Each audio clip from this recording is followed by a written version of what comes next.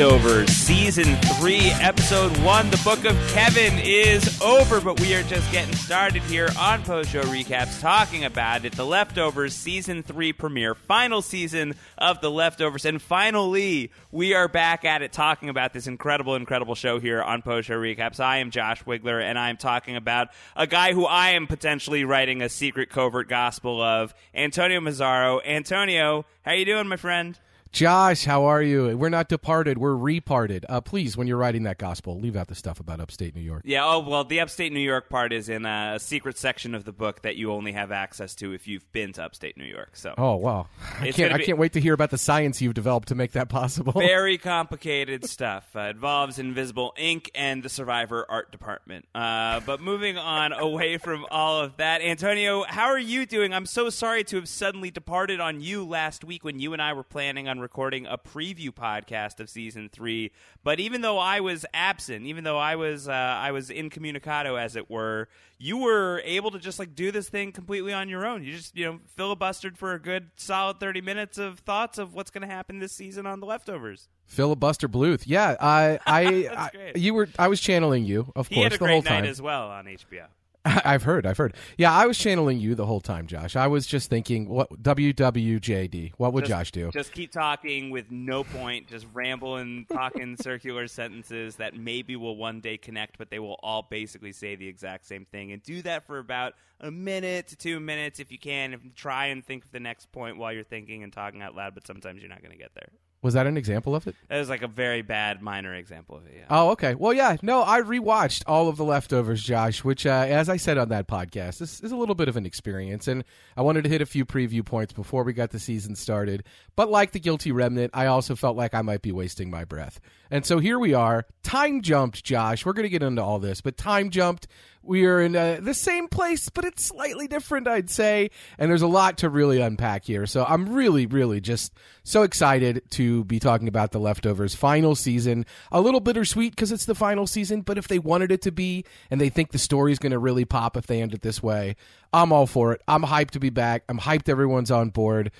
Josh, how can people subscribe to this podcast so that they don't miss an episode of what we're doing? Because I have a feeling we're going to record a lot of Leftovers this year. Yeah, I think we're going to be doing a lot of Leftovers podcasting. I mean, this has been one of my favorite podcasts to do since I've gotten into podcasting. I think that it's been a big one for us here on Post Show Recaps. Antonio and I, we now have a famous bromance that really did spawn from this podcast, I think. We shot dogs together. We shot dogs together. We're gonna hit this show really hard in the final season. So as it stands, we're thinking about doing Sunday night podcasts as well as midweek check-ins with feedback from you guys. So we're hoping it's very interactive.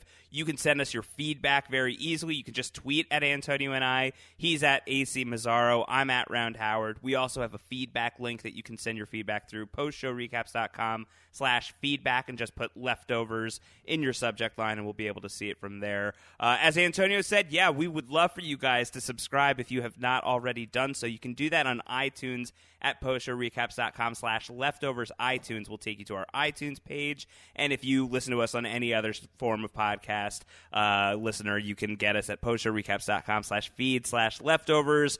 All of your honest reviews, your star ratings, all of that good stuff really helps with visibility at the start of a podcast season. We really do want to attack Leftovers Season 3 pretty hard here, so all of your help on that front would be greatly appreciated.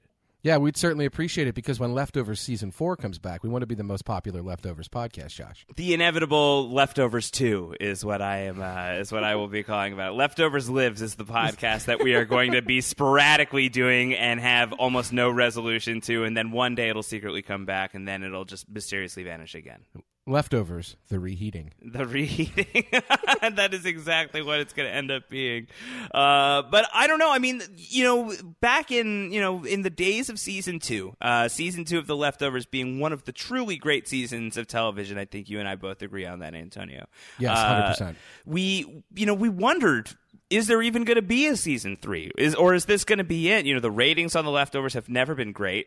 As much as it got critical acclaim across the distance on season 2, it just never really broke the sound barrier in terms of like people talking about this show and this being a serious water cooler show. I think within the context of The Leftovers fan community, it's certainly a very, very meaty, dense show that's worth picking apart. But in terms of the greater TV viewing audience, I think it's always been kind of a little bit of a darling on its own.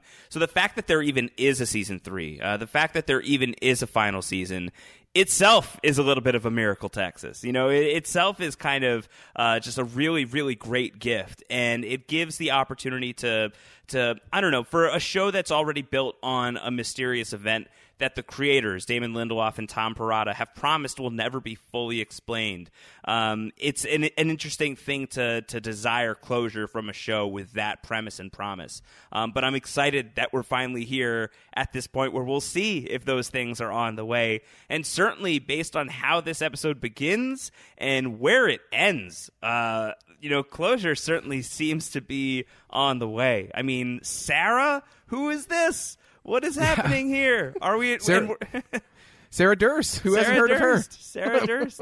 I guess, I don't know. You know, that's where my head is at right now is you know, if in reading some of these interviews with Damon Lindelof that he's given since the episode has now aired, all of that stuff is unembargoed, and Damon Lindelof is referring to this as a quasi-spoiler for the finale. So at least we get some Nora Durst in our finale. That's an exciting reveal here in the very first episode of season 3. Yeah, I think if you track that out, it certainly seems like what we could be doing is seeing a finale episode that asks 13 days from this episode, basically asks, is it going to happen? Is something going to happen? Is the world going to end 7 years after? Is this the speech that Matt gives in the church? Is this something that we're going to see? And maybe the quasi-spoiler part is, yeah, maybe it happens. Like maybe something happens, but there are still people that are alive to the point where Nora Durst gets old, gets gray hair, changes her name to Sarah, and is some kind of Australian bird wrangler. I don't know. Yeah. So yeah, we don't know, but it certainly does seem like regardless of what happens in 13 days, Nora Durst is alive in 13 years or more and pedaling around on a bike playing with birds. So there's at least some spoiler that if something were to happen in 13 days, Nora Durst will still be around after. And I think, you know, you mentioning that, the whole idea of, you know, there's this time bomb, you know, that's already been started here, like this countdown clock of 13 days. You know, the episode begins, it's 14 days to go until we hit the anniversary, the 7-year anniversary of the sudden departure. 13 days by the end of the episode. So there's already sort of this, you know, ticking clock real-time thriller element to this final season of Leftovers just from that premise. But to also know that there will be at least some life after whatever is coming up. And who knows if anything even really is coming up. Like, a lot of that is just kind of baseless speculation from a bunch of these people that we're seeing on the show. Nothing concrete that is actually suggesting that anything is going to be happening yet, but signs in the sky, people writing in, you know, sky messages in their planes. It's certainly the talk of the town, as somebody might say. That there might be some danger heading for the world of the Leftovers. And whatever that's going to be, who knows? But I think that this final scene of this episode with Nora as Sarah at some time pretty decently far into the future, it looks like, being on Earth, going by a different name, suggests that something is coming this season. Something really, really game-changing is coming by the end of this season. And at least Nora is going to live long enough to see the other side of it. And that's great, considering Nora Durst is probably the best character on this show.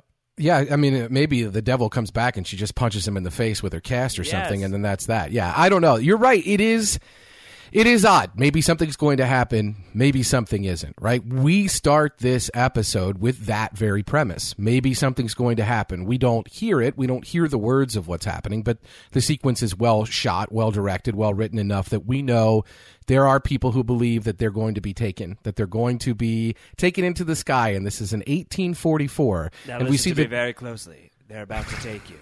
I have a particular set of skills. And these people do not have a particular set of skills in that something is going on. They don't really know. At first, we see a happy family waiting to depart together, and gradually it wears in the family and pulls them apart. The belief of one versus the non-belief of the others. This is a real thing that happened. This is Millerism, which later, I believe, became Seventh-day Adventism. And this is an incident that is ultimately known as the Great Disappointment. The time in the 1840s was a time of religious fervor, especially, Josh, in our favorite place of upstate New York. And this is where LDS Church is born out of. For example, multiple different things are born out of this revival of religious fervor in the U.S. at that time. And this is an example of that. But yet, this is people, for whatever reason, in this case, they're putting faith in this guy, Miller, who I believe that's who is depicted in the episode, who's writing on these equations on the chalkboard and trying to figure all these things out and saying that the departure is predicted or the apocalypse is predicted, whatever you want to call it. And yet it's not happening. And so we see that happening in modern times. Here we are, whatever year we are in Jarden, Texas, we see people doing the same things, thinking the same things. Matt is not putting all of his chips in and saying it's going to happen. Matt even says it might not happen. It might happen. We don't know. But he's pointing to famous religious teachings like the Bible and pointing to the number 7 in all of this and pointing to stories from Deuteronomy and pointing to other books about 7 years and 7 years and 7 years. So we're at a time, once we jump forward in Jarden, that is 13 days before 7 years from the anniversary of the departure. And so the belief is that that's a key number, the number 7. And because of that, something may be happening in 13 days. And that's what all of the flyers are about, obviously. That's what all of this panic is about. That's what is going crazy in Miracle, and things are picking up, and 10,000 people might show up, and on and on and on. But who knows? As you point out, who knows if it will actually happen or not? There's so much to cover. A lot has, happened just in one episode of The Leftovers, but a lot happened off screen as well. A lot happened between the events of the season 2 finale and where the main action really begins here in the season 3 premiere. There is a significant time jump that takes place. 3 years have passed since the resolution of the guilty remnant coming to Jarden, which, by the way, seems like it was pretty explosive. The official story is it's a gas leak. The unofficial story that, Tommy suspects and Kevin, it more or less seems to confirm here, too, is that it was a drone strike. I think you do see a missile in the reflection of Evie's glasses as well. Did the guilty remnant just get bombed to death? And is that really going to be it for Meg and Evie? Are we really not going to get anything from these characters after everything that was poured into the climax of season 2? It's an open question, I think. You can be the man of science or the man of faith on this one. We saw it happen on screen. We didn't see it through a character's dream or something like that. We seemingly saw it through Evie's eyes. We watched it go down. And yet John Murphy thinks, listen, she faked this before. She could be faking this again. Maybe Meg knows something that we don't, but it sure looked like a missile was going right into Evie's face. And Meg tells the story about Siegfried and Roy and how the tigers are always going to bite you in the face and all these things are going to happen. And it sure seems like that's what happened. I would, if I had to make a bet, if you put a gun to my head or a drone strike to my head, I would say ultimately, yeah, that's what happened. Wow. And Kevin does seem to know about it. And we have to point out, this was teased in season 1, right?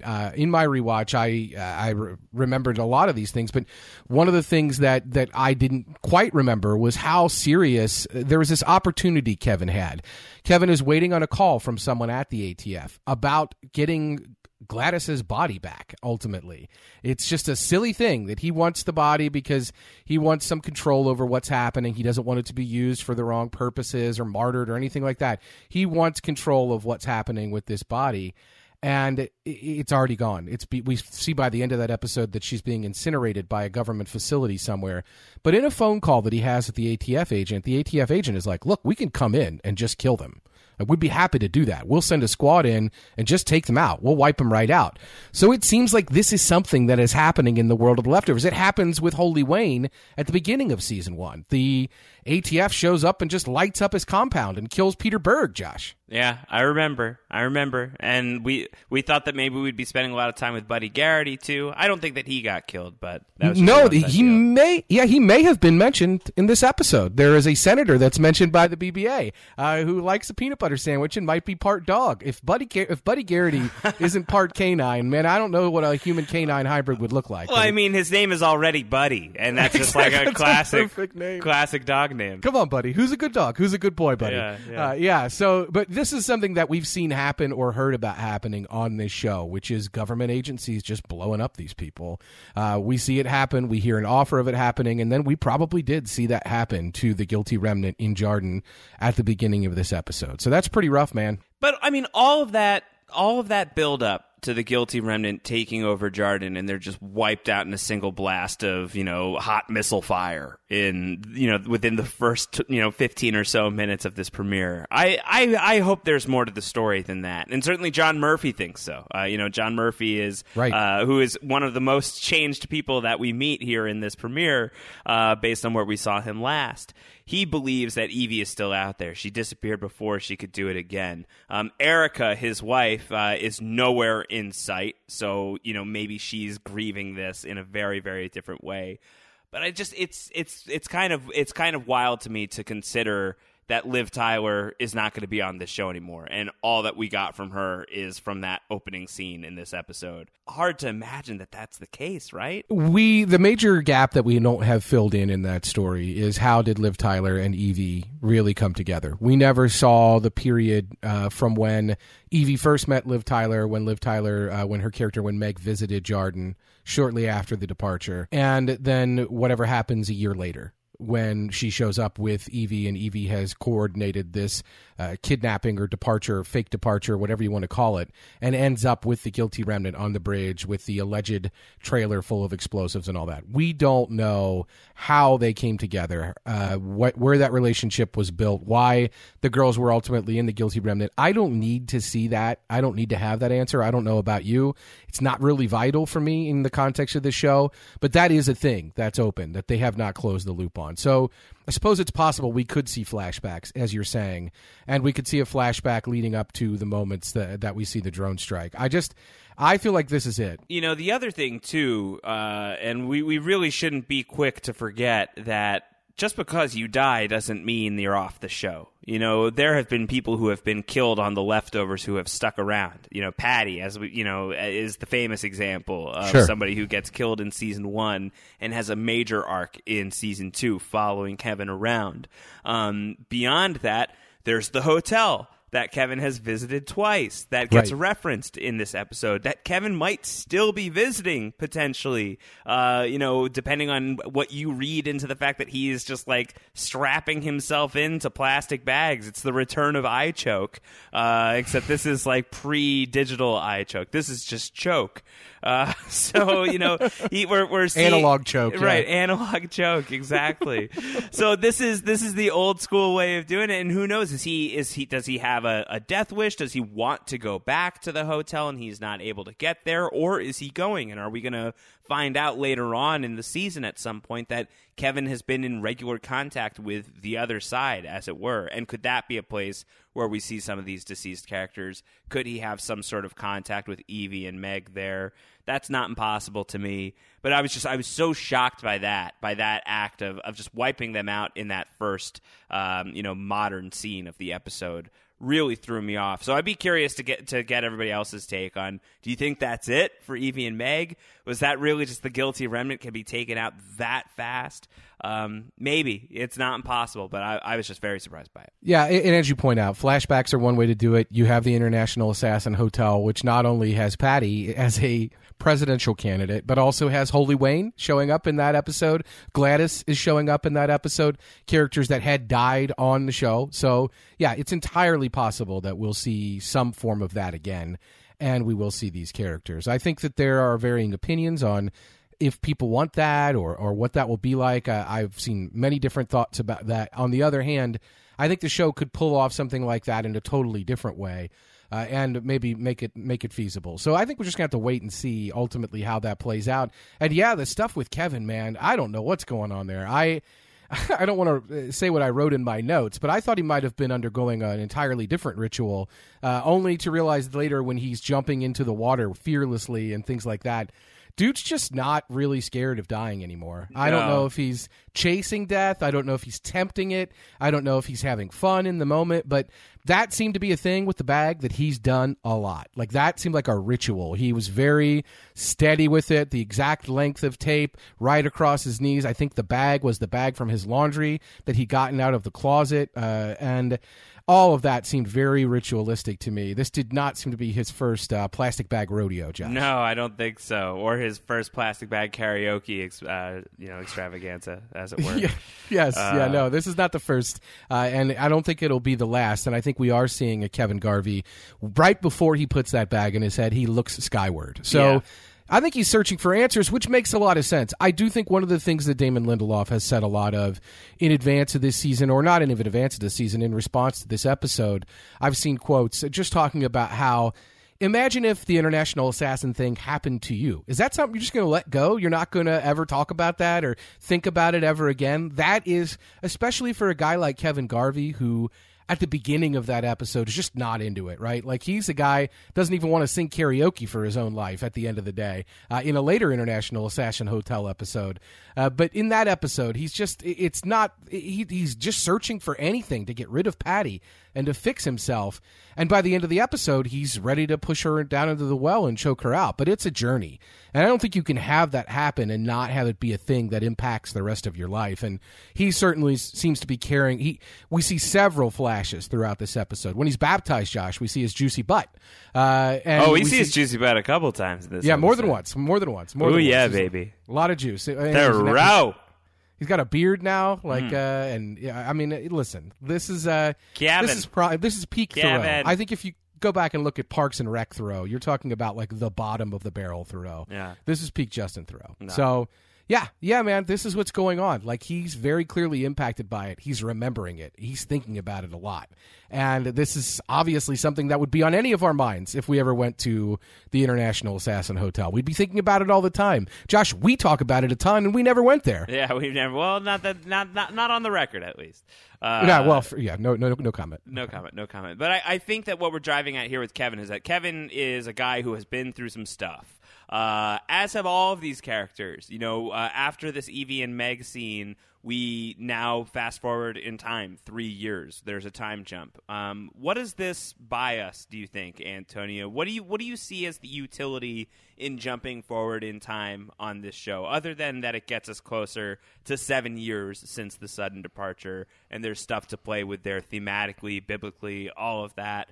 What do you think that what sort of What are we gaining by eliminating 3 years of time and resetting things and having the characters where they are now? Well, on a show that promises very few answers to the larger mysteries that it introduces, it enables the show to introduce smaller mysteries and answer those within the context of the show. So by jumping ahead 3 years, it's like, where's Erica, as you've already pointed out? What happened to baby Lily? What happened to BJ and the AC? What happened to the AC baby? We don't know what happened to Lily. What happened to Nora's arm? There are these mysteries. What happened? How did John and Lori get together? Why are they running these psychic cons and then shredding the money? Like, I think we can come up with answers to some of this stuff, or we can speculate on other of it. And what's going on with Miracle? It's no longer a national park. No more wristbands required. It's just Jarden now.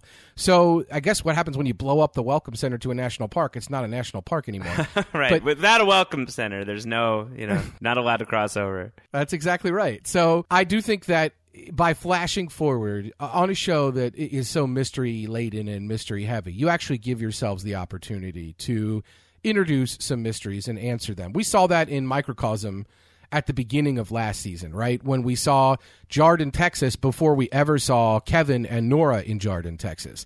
We saw the Murphys. We saw these things, and we had to fill in blanks, which we did with the second episode, which was Kevin getting there. And we had a mysterious pie showing up on the Murphy doorstep, which we later answered that mystery. So I think was that a raspberry pie? when we think back on it? It might have been a Raspberry Pi. It was kind of big to be a Raspberry Pi, but it could have been. Yeah, it could have been. I think it was a Virgil Pi, which is not something anyone wants. No. But yeah, it is. Which has poison in it, by the way. I don't know if you know that. Yeah.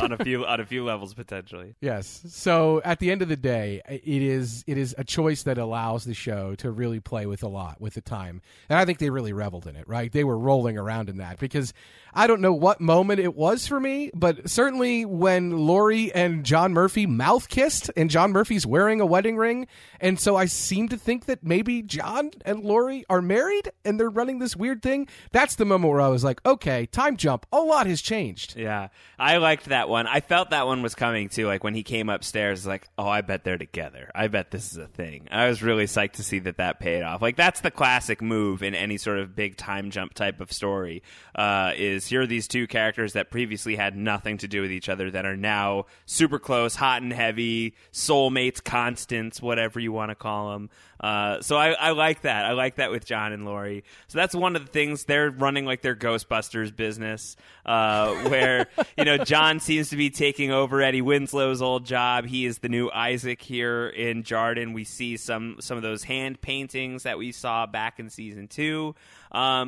Though the fact that Lori is feeding stories into an earpiece essentially for John, that certainly suggests that there's no on a show where you wonder is it faith or science, like is it magic or science, is it something mystical, something inexplicable, or is it something where there is like a factual basis in the answer.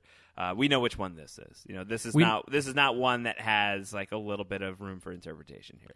We do know, and yet I think that's also a great moment, right? Because it tells us that on a season or on a show where we're like, well, how could he have known that? That's crazy.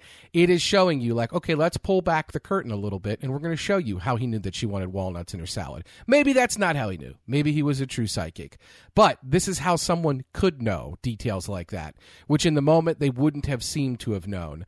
And I think that that's something the show is always going to play with. I do think that they we've said it in the past, 98% mystery, or 98% science, 2% faith, or 98% explainable, 2% unexplainable.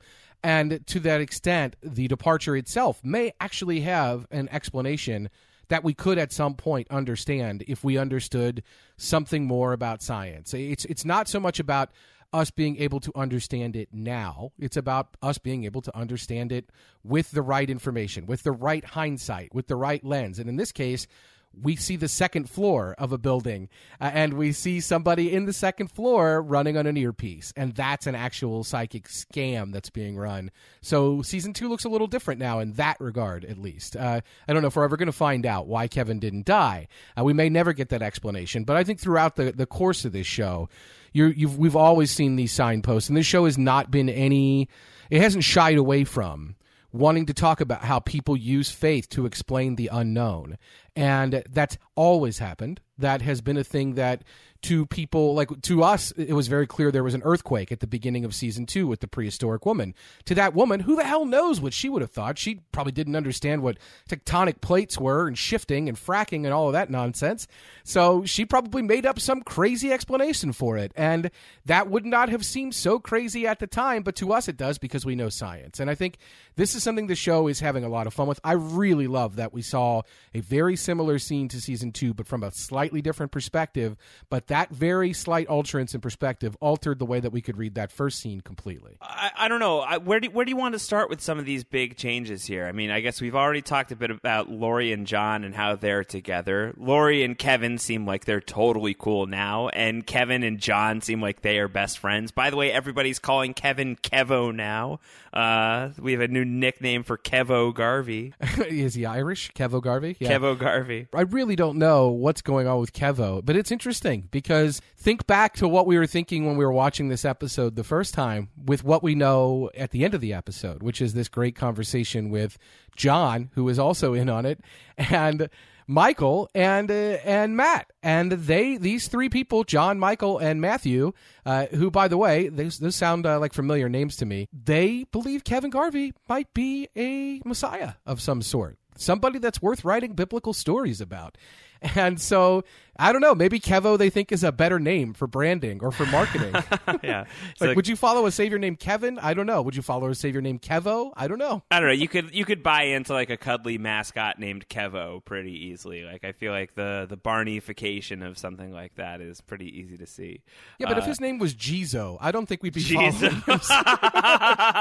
I just don't see it happening. So I don't know, man. That sounds like that sounds like a fruit snack. Yes, or some kind of cereal. As a guy whose both of his names end in O, first and last here, I can tell you it doesn't. It's not exactly something you can brand in many ways. So who knows? Kevo could be that. Yeah, there's some Tommy Garvey. Josh, Tommy Garvey is a cop now and doesn't like Gary Busey inflatables. I loved the Gary Busey inflatable.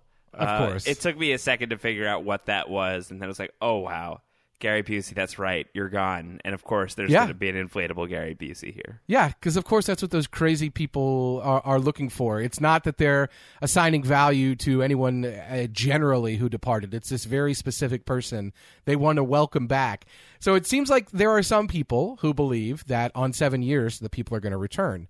I'm wondering, Josh, is that somewhere you think this series could go? Are we going to see a return? That finale quasi spoiler, as it's called, suggests to me no. I don't think that we're going to get people back. If anything, I do think that there will be a secondary departure, and maybe this time it's going to be 2% of the population that's still here.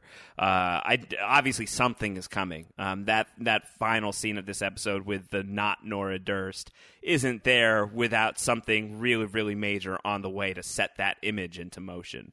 So something's on the way, but I don't think it's a sudden return. That final scene really suggests the absence of people on Earth to me. I don't think that we're going to, have that version of Nora suddenly round a corner and just like walk through, I don't know, a very, very lush and populated Sydney, for example. That would be fascinating. I don't know if we're going to get teases like this in other episodes. We only have 8 in this final season. So if the finale is episode 8, then the quasi-spoiler is 7 episodes from now. So it won't take us terribly long to get there. I don't know if, as a result, that's something where we see more and more of that timeline, if you will, in other episodes before we get to the finale, or was this just a tease to hold us over into the finale? I'm leaning toward the latter. I would be interested to see if we get more of the former. I think we're going to have a lot more of the stuff that the leftovers turned out to figure out they can do really well, which are the point of view episodes. And we saw that in season 1 and season 2, a lot of these point of view episodes.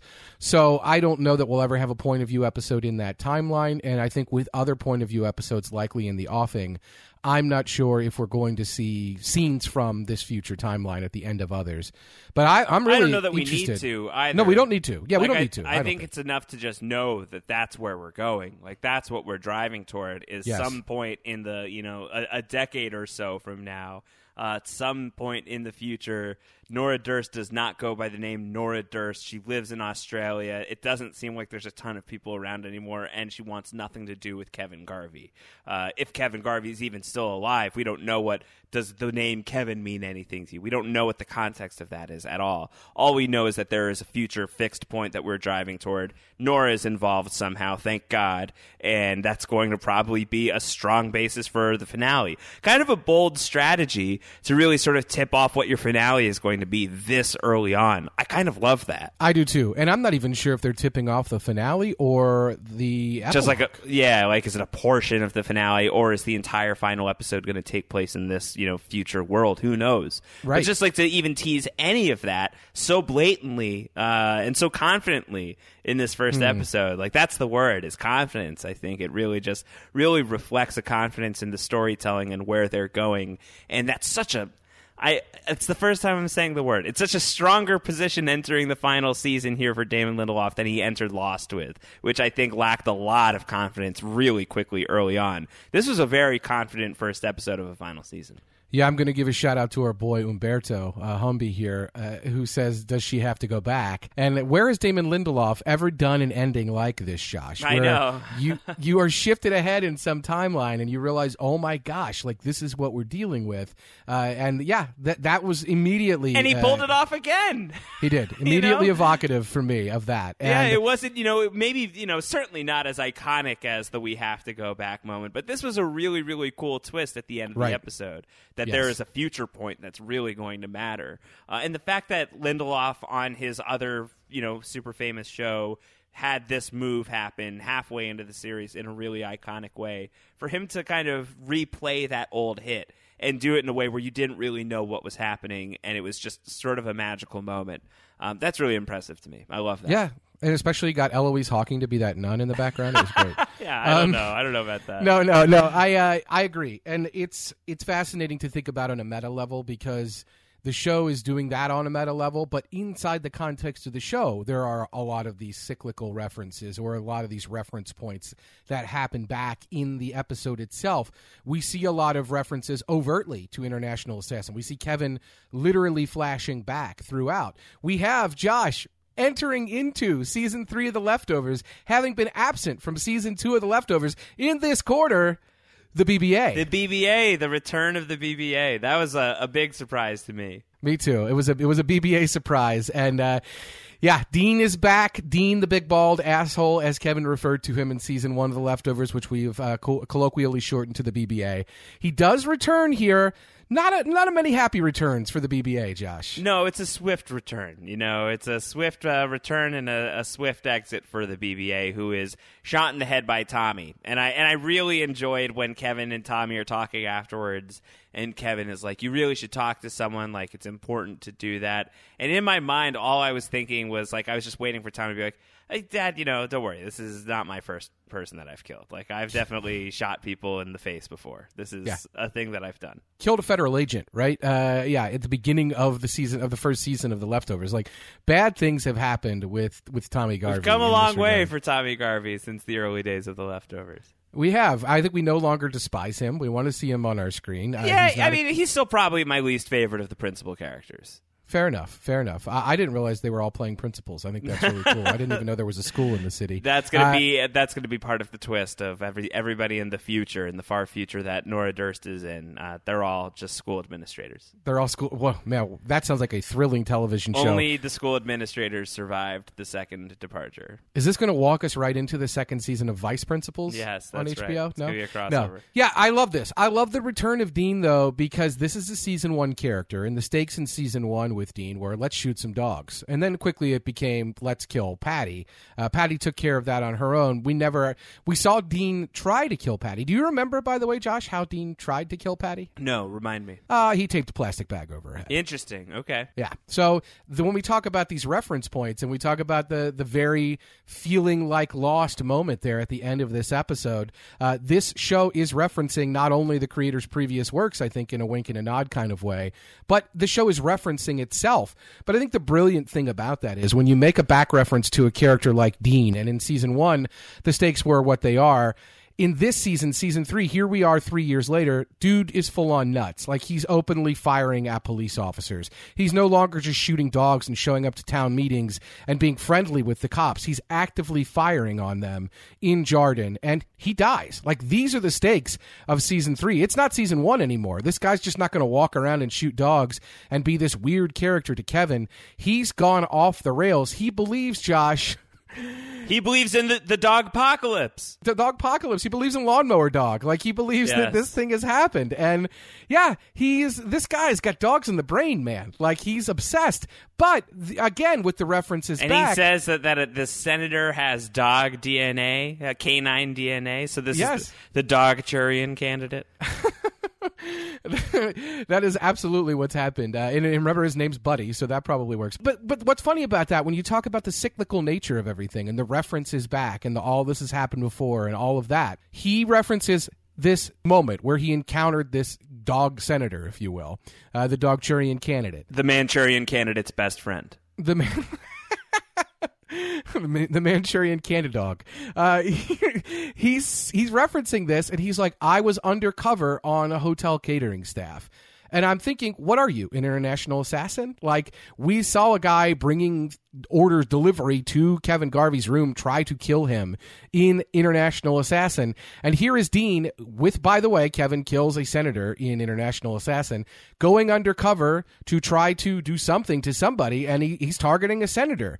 And this is a guy who's crazy and a killer. So this is very reminiscent of International Assassin and Kevin's hotel and the undercover stuff and all of that was going on there. But it's with a Cuckoo Bananas guy who's dead within one more scene in the episode. So there's a lot going on here, and it's a lot of referencing the old show, but raising the stakes of the old show by showing how these characters are working now that it's 3 years later.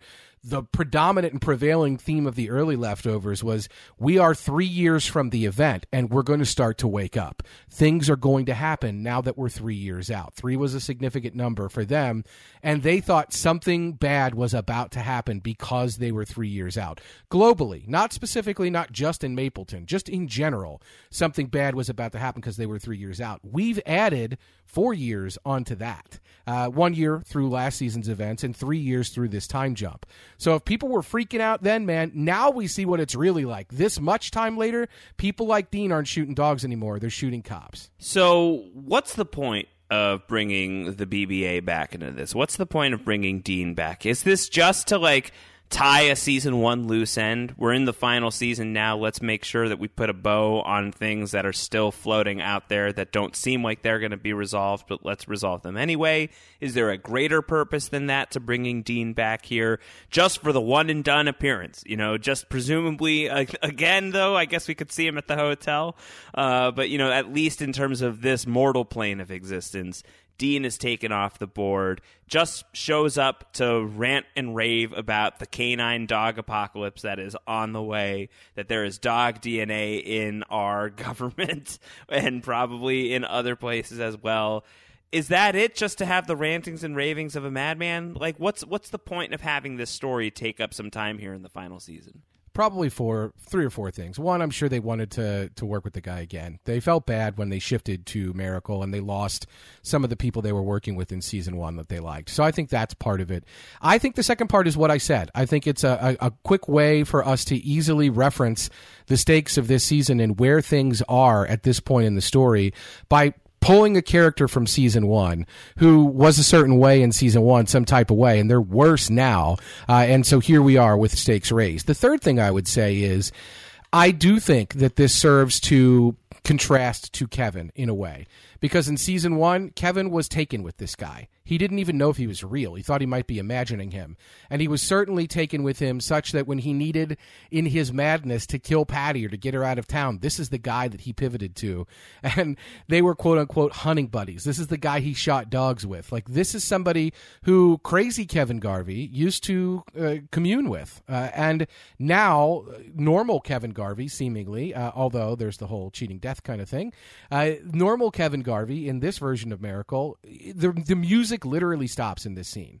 When Dean is talking and he's going on and on about the peanut butter sandwich and the chain of evidence, there is a lot of spooky music that's playing. And then it's almost, we don't hear a record scratch noise, but it's just like the needle has been lifted off. Totally. And it stops completely. And it's like Kevin realizes this guy's full of it. It's very similar to when Nora Durst hears about a demon at the end of a scientific explanation in season 2. Then she laughs. She's like, oh, for a minute there, I was worried you were going to actually have something. And I think for a minute here, Kevin was really worried that Dean was going to actually say something that impacted him in a way. And then he realized midway through, no, you're nuts. So this shows us that a Kevin Garvey is no longer on the same plane with this guy, that something has changed or evolved within Kevin. He's not gotten worse like this guy. Maybe Kevin's in closer to a position like Nora herself was in season 1, where she's hiring people to shoot her so she can feel pain. Maybe Kevin is replicating that cycle of death or whatever, but he's certainly not what he used to be, which is he used to be the guy that would just get real kind of his hands dirty with the BBA. And now he just doesn't take him seriously at all. And if anything, he feels pity for him and thinks he needs professional help. He goes to Lori to talk to Lori about Dean. He wants Lori to talk to him. So he is no longer the kind of guy who puts any stock in what he's saying. And he's now the kind of guy who takes pity on people that are crazy like that and thinks they need help. So I think it's also to show the evolution in Kevin, for sure. And then it's just fan service, right? It's a treat for people like you and I who have been pining for the BBA since he's been gone. Yeah, I get nervous around fan service for final seasons of shows, especially as created by Damon Lindelof. I understand. I think that can be tricky territory. And so there's a little part of me that's like, I don't know that we needed to check back in with the BBA. And to some degree, having him come back on the show here and just be an outright lunatic, unless we want to put Dogpocalypse on the board as far as real possibilities go, I'm willing to entertain that if you would like to track that throughout the season. That one dog does sneak away with the peanut butter sandwich at the end of the episode. He's destroying the evidence. Yeah. It's like, they're going to find out. I must eat the sandwich. Yeah, and he's reporting back to Senator Buddy. Yeah, and being like, I got him. Don't worry. I got him. I ate the sandwich. It's taken care of. Our timetable is still unchanged. 13 days. 13 days to go before the Dogpocalypse. I'm not totally against it, but I mean, like, if it's just to confirm that this guy is a lunatic and that, like, all of that dog shooting back in the day really was for nothing, I don't know that you want to, like, acknowledge those days of season 1. Like, the Leftovers has gotten so much better than that, so it's a little bit confusing to me. And just I was just thinking, like, Shannon's inhaler. Like, that's the kind of thing that came to my mind, which is there's a scene in the final season of Lost where two characters are walking through the woods and they stumble upon Shannon's inhaler from the first season. Like, oh my God, we're back at the caves. And it's just this one moment of no reason to be on the show other than fan service. That kind of just, I feel like why even bother? We have the DVDs. We can always go back and watch that episode. So this felt a little bit like that for me, where it's just like, I don't know why we're checking in with the BBA again. I don't know that it's helpful to remind us of those days of the show, of the earliest days, and especially to say that was all just the rantings and ravings of a total lunatic. I don't know what that buys us, but I really love your point about what it says about the stakes heading into season 3, and to take a character that is really, very far away from the action of the show at this point, but is still recognizable within the universe of the show, and to have that person be somebody that you're illustrating that point with, I do think that that's kind of neat. Yeah, and I like that he blew a dog whistle. I feel like in season 1, Kevin might have actually heard that dog whistle, and thankfully he didn't hear. I also do like that, even though I'm staying with the point that Kevin can recognize right away that this guy's nuts and not be swept away by it after a time. I like that Kevin says, "You're crazy, man. It's all in your head," and then he sees a flash from International Assassin. And it's like, oh, wait a minute now. So it's a flash of him pushing Patty into the well. And it's like, okay, are you saying that to yourself? And is that a mantra that you're repeating to yourself about this very real to you event that you experienced when you drank some crazy potion and got buried in the ground? Maybe that there's some element of that's successful with the BBA return too, is that Kevin's bravado in that regard maybe is a little false. That Kevin's grip on reality maybe is a little more tenuous than he might put forward to the world. He's not quote-unquote fixed. He's still thinking about International Assassin a lot, and it certainly comes up in this scene even when he's presenting like he's not thinking about it. So I think that that's really, really interesting as well. And I think that obviously, as I said, that comes up throughout. There are these flashes with Kevin that emerge throughout when we see him having these memories throughout. When he gets baptized, as I said, we see him emerging from the bathtub. We see all these things that are happening. So these are definitely things that we see happening throughout the episode, and it's something that's on his mind. And it's on his mind, but it's on the minds of Matt, John, and Michael as well. What do you make of the titular book of Kevin Garvey, Josh? What do you make of what's happening here with Matt? This seems like the exact thing that Matt would do. Yeah, well, Matt is really the major character that I don't think that we've talked about a lot. I don't even know that we've really... I mean, we haven't talked too much about what Nora's up to right now. We've talked about what she's up to in the future. But let's stop down and focus on Matt, at least for now. Sure. And he is that type, absolutely. Going back to the very beginning of the show and that third episode of season 1, which is Matt-centric, and you're just seeing this guy with his desperation and his need to believe, and seeing signs and clubbing people in the heads with rocks, and the whole episode last year where he ends up naked in the stocks and is just living out among the people. This is a guy who loves to torture himself. himself and to put himself through the tests and really go through the emotional and physical obstacle courses in the most extreme difficulty settings possible in order to come out the other side with even stronger faith. He is somebody who we have at times, I think, been a little leery of, who is somebody who could be kind of shady and has done some shady things once upon a time, but also could be somebody who really seems like he has his heart in the right place. So I don't know.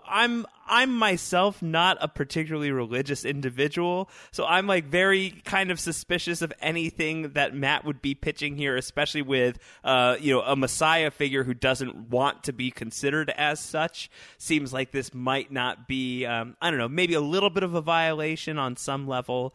But what's interesting to me more than anything is that John Murphy is into this. And it makes so much sense once he starts laying out the case why. He's like, I shot you in the chest. I shot you point blank.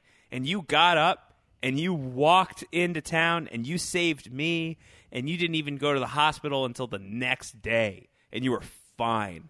And that was the second time you died in like a 48-hour span. Right. And so he's now convinced. And now John Murphy, who maybe people forget, but when you go back and you look at season 2, John Murphy is agnostic, I think, is a nice way of putting John Murphy's outlook on the world. He's a very cynical man. Yeah, he's certainly hostile. There are no miracles in Miracle. There are no miracles in Miracle. And now this is a guy who believes in miracles in Miracle. And I love that. I think that with John, who's a character that I really loved in season 2, I think that this episode alone had a lot of very natural payoff for where we left that character in season 2 as a guy who seemed really, really touched and in need of that helping hand of friendship that Kevin offers him in the season 2 finale. I think that we see the guy who got picked up, in this season 3 premiere. I think we see the guy who's on the other side of that act of kindness and is now a pretty kind guy himself.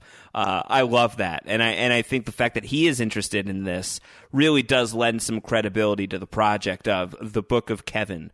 Where I don't know, what do you think? Is this going to be? Listen, if the world's about to end in 2 weeks, no one's going to read this thing anyway. Plus, there's only one copy and it's handwritten.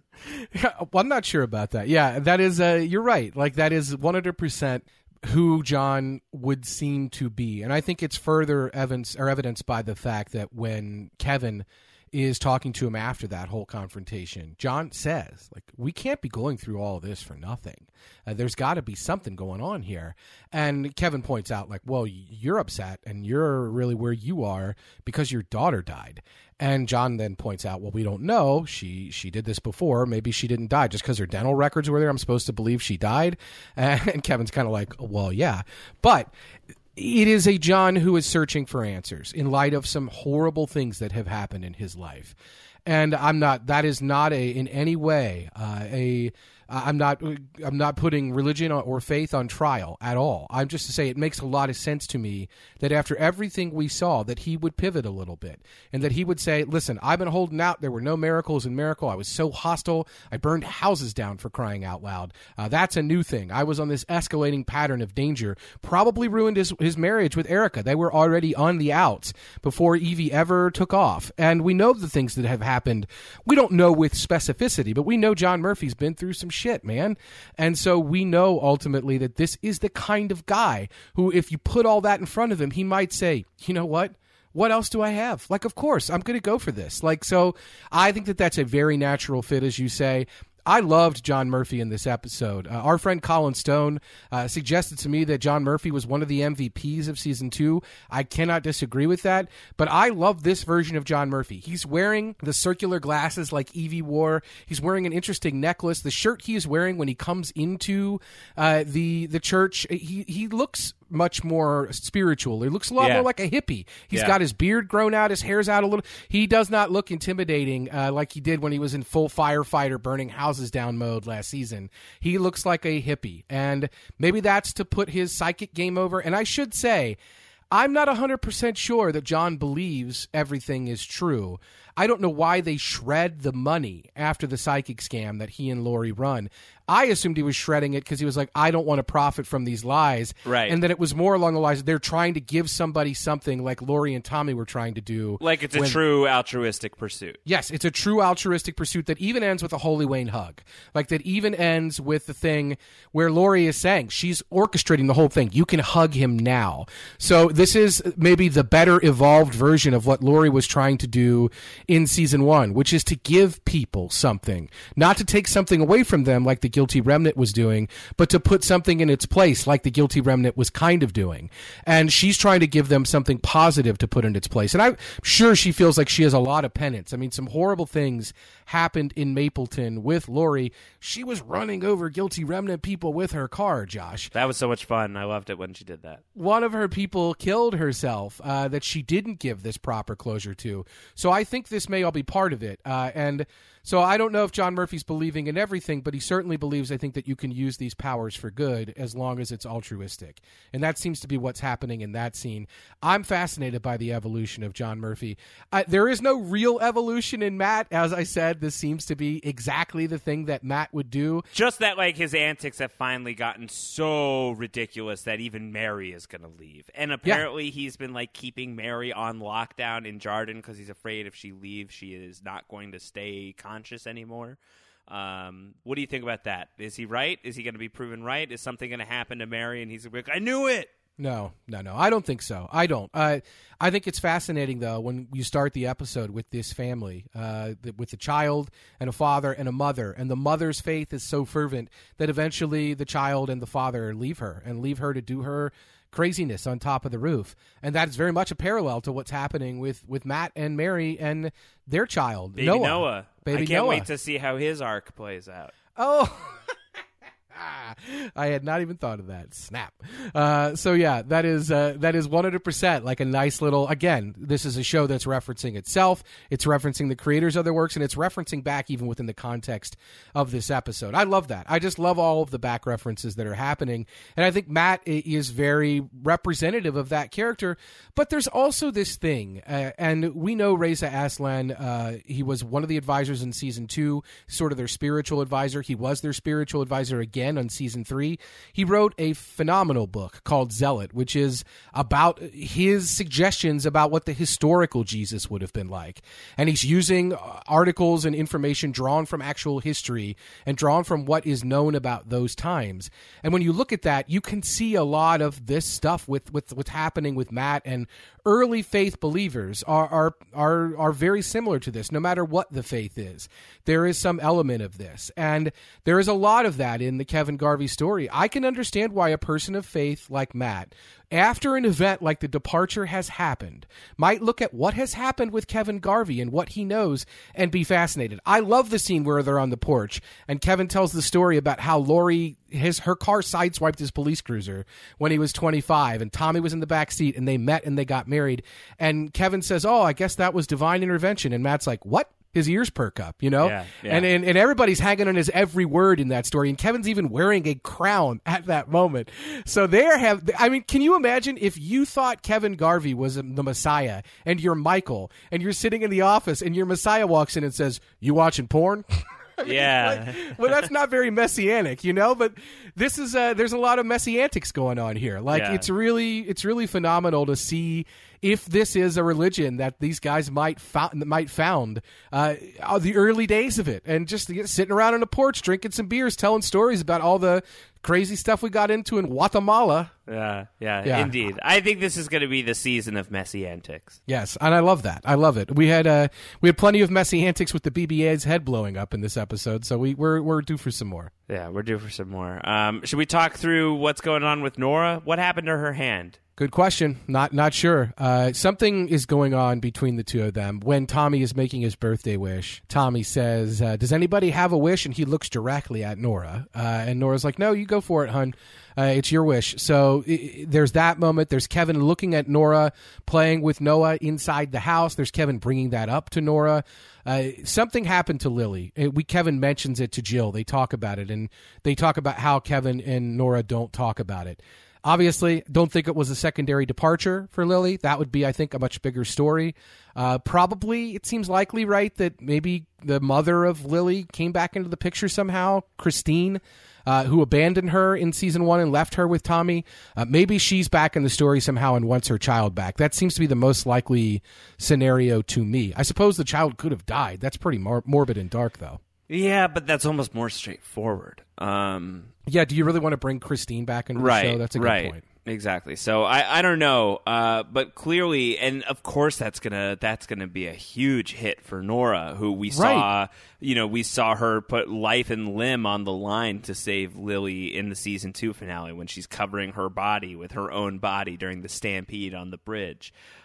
So that's tough. That's tough that Lily is gone, and I think that's the type of question that gets answered. That's a character question, that's a story question. That's not like a big picture mystery question. I think the whereabouts and the what happened with baby Lily, we definitely get that by the end of the season, and that certainly seems to be something that is weighing on Nora, at least in the present timeline of Nora. It seems to be the biggest thing going on with her. Yeah, my guess is that she punched someone or something with that hand or that wrist and broke it. That would be my guess, and she's also, it seems like she's back up to her old gig. Oh yeah, she's working at the DSA or whatever. Yeah, she's like doing her old job. I love that. It's a great little character note, right?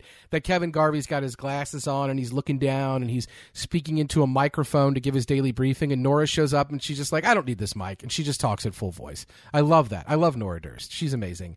I do worry about Nora Durst because of what happened at the end of the episode, Josh. I guess Sarah Durst is who I'm more concerned with. Yeah, no, I cannot wait to meet Sarah Durst. Like the full realization of like the Sarah Connor prophecy that's been surrounding Nora Durst this entire time. She's just destined to be the last person standing. Everyone is going to leave her, and she's going to be the queen of the apocalypse. Yeah. She's like Furiosa, like she's like living in the Badlands in Australia somewhere, just in this sort of post-apocalyptic. Who knows? I think we're assuming a little bit there. Imperator Durst, yeah, exactly. And Morton Durst. Yeah, we're projecting a little bit here. I think. I don't know.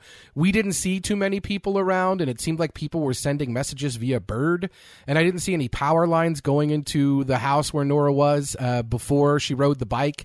She didn't drive a car or a truck. She rode a bike to the place where a nun was gardening. All of those things sound like post-apocalyptic, right? I think so, and I think like if the season begins with this, this parable of these people who believed that the rapture was coming on a specific date, and then it passed, and it would never come on that date, and the person who keeps coming up to the roof and just getting doused in rain, and it still was not the rapture, and if the lesson there is supposed to be like, if you're sitting around waiting for the date to come, like it's not going to come, and there's this this countdown happening of 13 days to go, and who knows how many days to go we'll get to next. I feel like the suggestion there could be that nothing is going to happen, but that's what we got last year. That's what we got with season 2, with the literal countdown on the scoreboard in the middle of Jarden, and the possibility that this van was going to explode, but that's not what happened at all. So I feel like we've been there. My guess would be, you're not introducing a seemingly post-apocalyptic scene in the first episode of your final season unless you're really planning on going into the post-apocalypse in your final episode of your final season. I think that we're going to see something really cataclysmic happen to this world, and I think thematically that would really fit with everything that's been going on with the show as well. I agree. I have a few thoughts because I think that's a really fascinating line of thought. I will say it could be a swerve, right? It could be a swerve in that it could be, again, we're talking micro, macro. It could be a thing where a cataclysmic event happens, but in a smaller way, in a way that affects Nora Durst, and it affects people in the world, but this seemingly post-apocalyptic world that has healthy sheep and birds in it, and nothing seems to be poisoned. Maybe you're right. Maybe it is a thing where 98% of the people departed, we only have 2% left. I don't know why we wouldn't have electricity. I don't know why she wouldn't have a car with gasoline. I don't know why the nun would be gardening. You can garden now. So these could all be swerves. But again, This is there could be something horrible that happens in Nora Durst's world with Kevin, for example. And I point to this because something you were just saying really struck a chord with me, which is that In season 1, episode 3, that's the Matt Jameson-centric episode, the first one we see with him gambling and trying to get his church back, and the guilty remnant buys his church. That episode's famously called Two Boats and a Helicopter, and I say famously because that's a story about somebody who was literally waiting on a roof for God to rescue them while there was a horrible flood. And a boat comes up, and they say, no, I don't need it, God will save me. A boat comes up, I don't need it, God will save me. A helicopter comes up, I don't need it, God is coming for me. Then they die, and God says, what are you doing here? I sent you 2 boats and a helicopter. And if you're waiting around for something to happen, it maybe isn't going to happen. What concerns me about these end of days types, and these are the people that live in the world now, mind you, they want to hasten the end of days. They want to hasten the apocalypse. They want to bring things about. So I worry that something could happen with people that are looking to hasten this apocalypse that could be a cataclysmic event on a smaller level that could impact Nora Durst. Like, my concern would be some crazy person kills Kevin Garvey, Kevin Sr., maybe it's Kevin Sr. who does it, and maybe like 50 to 60 other people while they're all in Australia, and Nora Durst has to deal with all of that. I don't know. I just don't know if that's where we're going, or if we're going for a larger society at large kind of thing. But it wouldn't shock me if there's just something horrible that happens in Nora's life and she's the only survivor of all the characters that we really know. And that would be a terrible thing, but I'm not all in on something happening to society at large. It would be crazy if that happened. It just seems like the show going back to that, well, I don't know. It's a very clear choice that they're going to have to debate whether, or I'm sure they did debate whether they wanted to make it or not. I mean, here's the thing to track is for somebody who has survived a really controversial final season of an otherwise really beloved show, and ending that show on a note that really didn't sit well with at least a very vocal minority, if not majority. For that guy to introduce a scene in your first episode that promises a trip to what really does appear to be some sort of post-society world, and to not go there in the final episode, you better have something really, really good there. Like, it's such a tantalizing tease of an image to have this, Nora, aged however much older she is, operating under a different name, living in a different country, living in a completely different existence, looking like she belongs on a completely different show. I don't know, Fargo, perhaps. I think, I think that to have all of that out there, and then like she rounds a corner in the finale, and like she's in a greater civilization, and everything is totally, totally fine. That feels like that's going to be really, really disappointing and purposely misleading, and that would tell me that maybe this man has not learned all of the lessons he needed to learn, but who knows? I mean, I think that so much goodwill has been bought with season 2 of The Leftovers especially. This was a really great episode of the show as well, and has set up some very, very compelling mysteries for the final set of episodes of The Leftovers. So I'm all in. I'm just pointing out the possibility. Point taken. It's worth tracking because we are in a final Lindelof season. No, you're right. We're here again, and I have nothing but high hopes and all the expectation in the world that this is really going to work out. I think that he is, that Damon Lindelof has been firing on all cylinders with this show since really midway into season 1. So there's no reason to believe that this is going to be anything else, except for the fact that historically it did not work out for a lot of people, at least, the first time he ended a show. So, I don't know, things to keep in mind as it's a specter. Watching. It's looming over the show, 100%. There's and it's no a little doubt bit about of a that. spectator sport of like, can he do it? Can he do it this time? Can he land it? I hope he can. I really believe he can. But I do too. There is the possibility. There is the possibility, and he's well aware of the mistakes that were made. And I feel like the crazy thing is, I feel like one of the things The Leftovers did well was change the conversation in that they did not make this a show about demanding the answers. It was more about presenting answers in the form of questions that we ask ourselves about the way we see the world, right? And so in a show like that, where I feel like he had already moved the goalposts, as it were, and made it so that he could end the show without tying up this mystery narrative, he's changed the game completely with the end of this first episode, where he has introduced this huge thing that he now has to pay off. And I think that that's the thing where you said you weren't going to solve a lot of mysteries on the show and that we should let the mystery be. You literally told us that in season 2. We all bought in. And now at the beginning of season 3, what do we have? Just a big plate of mystery, right? Right at the end of the episode. And you're going to have to answer that, as you point out, in a satisfying way. So you're already like complicating a floor routine that you didn't need to complicate. Like, you had us. We were in on what you wanted to do. And now you've gone back and said, they're going to throw some mystery in here that you're going to want me to answer. So here we are. Here we are. We're Lindelofing again, Josh. It's been so long. But I really think, and maybe I'm the idiot, and I probably just am one anyway, but in this case, maybe I'm the fool who's going to get fooled again. You know, maybe I'm the guy who's going to get sucker punched here, and things are not going to add up. But this show has been so good for so long that I do think it's going to add up. And the fact that scene is the final scene of this episode, that's why I feel very confident that that's where we're going to go. We're driving towards some sort of post, whatever's coming in 2 weeks or whatever's going to happen in the next 10 years. The world is going to change greatly, and we're going to see what that looks like in the final episode. And that will be very cool. Or if it doesn't happen, man, they better have something else that's really awesome as well. Yeah, it did look like, for whatever reason, that there's bird trading going on. It did look like that nun handed her an awful lot of money, man. That was a big wad of money for birds, if you want my opinion. I suppose they could have all been singles, but it could also be that currency's pretty devalued. So I guess we're just going to have to wait and see how this plays out. It wasn't a hellscape. It wasn't like a post-nuclear apocalypse or anything like that.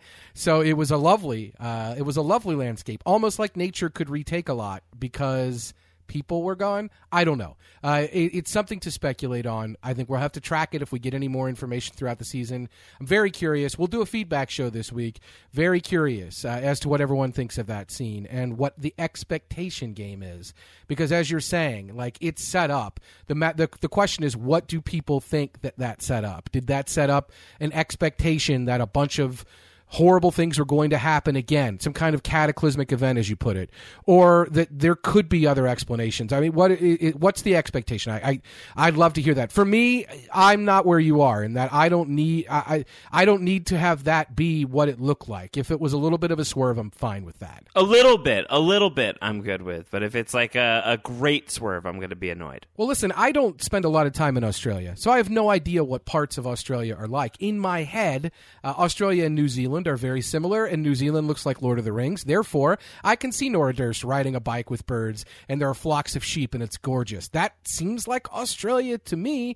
I don't think that all of Australia looks like the Opera House in Sydney, where it's like built up and there's boats and cars and buildings and everything. I expected a lot of Australia is like the outback and like farms and rural, and because of that, I could see this easily taking place in a time and place where nothing has changed except for in the life of Nora Durst. And how does this nun know? All right, well, I want Australian listeners to weigh in. Jade and James, I know you're listening to this. I want anyone out there who's from Australia and listens to our Leftovers podcast. Could this be? Could she just round a corner and civilization is right there? Yeah, is our boy Adam listening? I don't know. We have to. Yeah, if you're listening from Australia, let us know. Did that look like your hometown? I'm sure there are places in Australia that look like that. So, who knows? It remains to be seen. And it's a bold move for a show that had managed, I think, to master the expectations game to stick its neck out like this. But listen, Damon Lindelof is nothing if not bold. It's crazy that he's turned in just to make this show at all. That's what I'm saying. Is like it was a very confident move. It's like, all right, you just puffed out your chest. So let's see if you can maintain. Let's see if you're backing that up. So I'm very excited. Don't do a final season of The Leftovers if you're not going to swing big and if you're not going to raise the stakes and if you're not going to aim for material that might be hard to get to. I'm excited. I think it was a really exciting episode, but a really exciting ending, especially for me. All right, so we will have our feedback show coming up this week. Before we sign out here, Antonio, we do need to start wrapping up. Is there anything that we didn't touch on that we have to touch on night one? We didn't mention Kevin's beard. Kevin's beard is awesome. It's the kind of beard where you're like, you forget that he never had one to begin with. Yeah, again, peak Thoreau. Peak Thoreau for sure. But yeah, you're right. And compared to Jesus, that beard, the Reverend really likes it. So there you go. Matt loves it. There's a couple things just real quick, like bullet points. I really like, for example, that we don't know 100% who's making these flyers. I don't think it'll matter. I love that Kevin was like, there's nobody I know that likes flyers more than you, Matt. Like, Yeah. that's a thing that's going to follow Matt around forever. Again, that's a little bit of fan service. It's a little bit of back referencing, but I love that.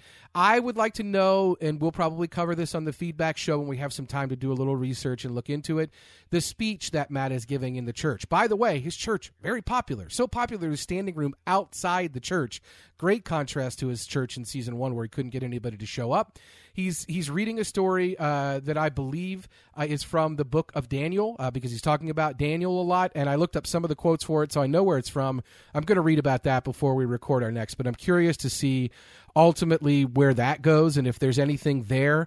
I just think that all of the references back on this episode to other moments or to things that are evocative of the high notes of this series are fantastic. I love that when Kevin opens his closet, we see white shirts like the White of the Guilty Remnant that was in his International Assassin closet. We see his cop uniform in there. Same thing. So there are all these references back that are very, like I said, just evocative. They're playing to familiar notes that you're aware of, and sometimes it's characters like the BBA, it's little flashes that Kevin sees, or it's just moments like him opening his closet and make him remember. I love also and we can track these throughout the season, but one of my favorite games to play now is going to be tracking the things that happen to Kevin that these guys are going to assign some crazy value to. I love, for example, that he's baptized in the River Jordan, right? Not the River Jordan, the River Jordan, where he's baptized, and that's a moment that Matt can write about in a book and play up.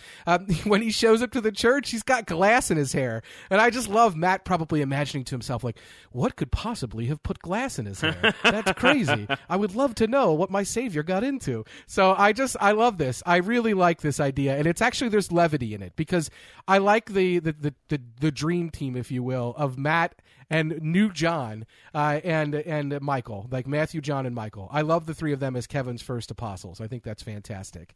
So I had a lot of fun. This was just such a great episode, Josh. It was such a great to be back with the Leftovers. Oh yeah, no, I'm thrilled to be here. We only got 7 more episodes left after this one. Shortened final season. That's kind of the thing. HBO loves to do that. I think most shows really like to do that. Really short final season. But we've only got 8 of Leftovers total. 7 more to go. Plenty of podcasting. Certainly this week we will have a feedback show, and if this ends up working out, we'd like to do more of these. So that'll depend on you guys getting that feedback in. So do that. You can go to postshowrecaps.com/feedback and send us your longer form feedback, or if you have tweetable questions, you can tweet them our way. I'm at Round Howard. Antonio is at AC Mazzaro. Do we have a hashtag for this episode, Antonio? I feel like there's a lot to choose from. Sarah Durst is one. Analog Choke is one. What else do you have? Well, Analog Choke is good. Wasn't our first ever iChoke? Wasn't that our first ever hashtag on a Leftovers? That was one of the early hashtags, yeah. So should we go with Analog Choke? We could go with a classic. We could go with hashtag Analog Choke. Or I liked Messy Antics as well. I thought was pretty good. We're going to have to use that one again. That's pretty good. All right, so either one will work for me. Yeah, if you want to tweet at other people or just tweet about our podcast episode, you can use that hashtag, or you can send us that hashtag to let us know you got to the end of this. Like Josh said, we will be back this week to record our feedback show. To make sure you never miss an episode of our podcast, please do, if you have not, just take a couple moments and subscribe. You can go to postshowrecaps.com/leftovers iTunes, as Josh said, or postshowrecaps.com/feed/leftovers if you use another podcatcher app. Those subscriptions early in the season, along with feedback, honest feedback, and star reviews, really do mean a lot to us. They help people see the podcast. That's how the iTunes charts are determined. The more people that see it, the more people that hear it. The more people that hear it, the more people that talk about it. And the more voices we have giving feedback, tweeting at us, the better this podcast is, believe us. So we could just drone on here together without anybody ever talking to us, Josh, but it's much better when people are engaged. And we certainly appreciate everybody that's on the road with us to the end of the Leftovers here for Season 3. Also droning on, that's a sensitive subject given the events of this episode of The Leftovers. Oh, boy. Oh, boy, indeed. All right, we'll be back later in the week with our feedback show of the Book of Kevin. Take care, everybody. Goodbye. Everybody is wondering what and where they all came from. Everybody is worrying about where they're gonna go when the whole thing's done. But no one knows for certain, and so it's all the same to me. I think I'll just let the mystery be. Some say once gone, you're gone forever, and some Some say you rest in the arms of the Savior if in sinful ways you lack. Some say that they're coming back in a garden, bunch of carrots and little sweet peas. I think I'll just let the mystery be. Everybody is wondering what and where they all came from. Everybody is worried about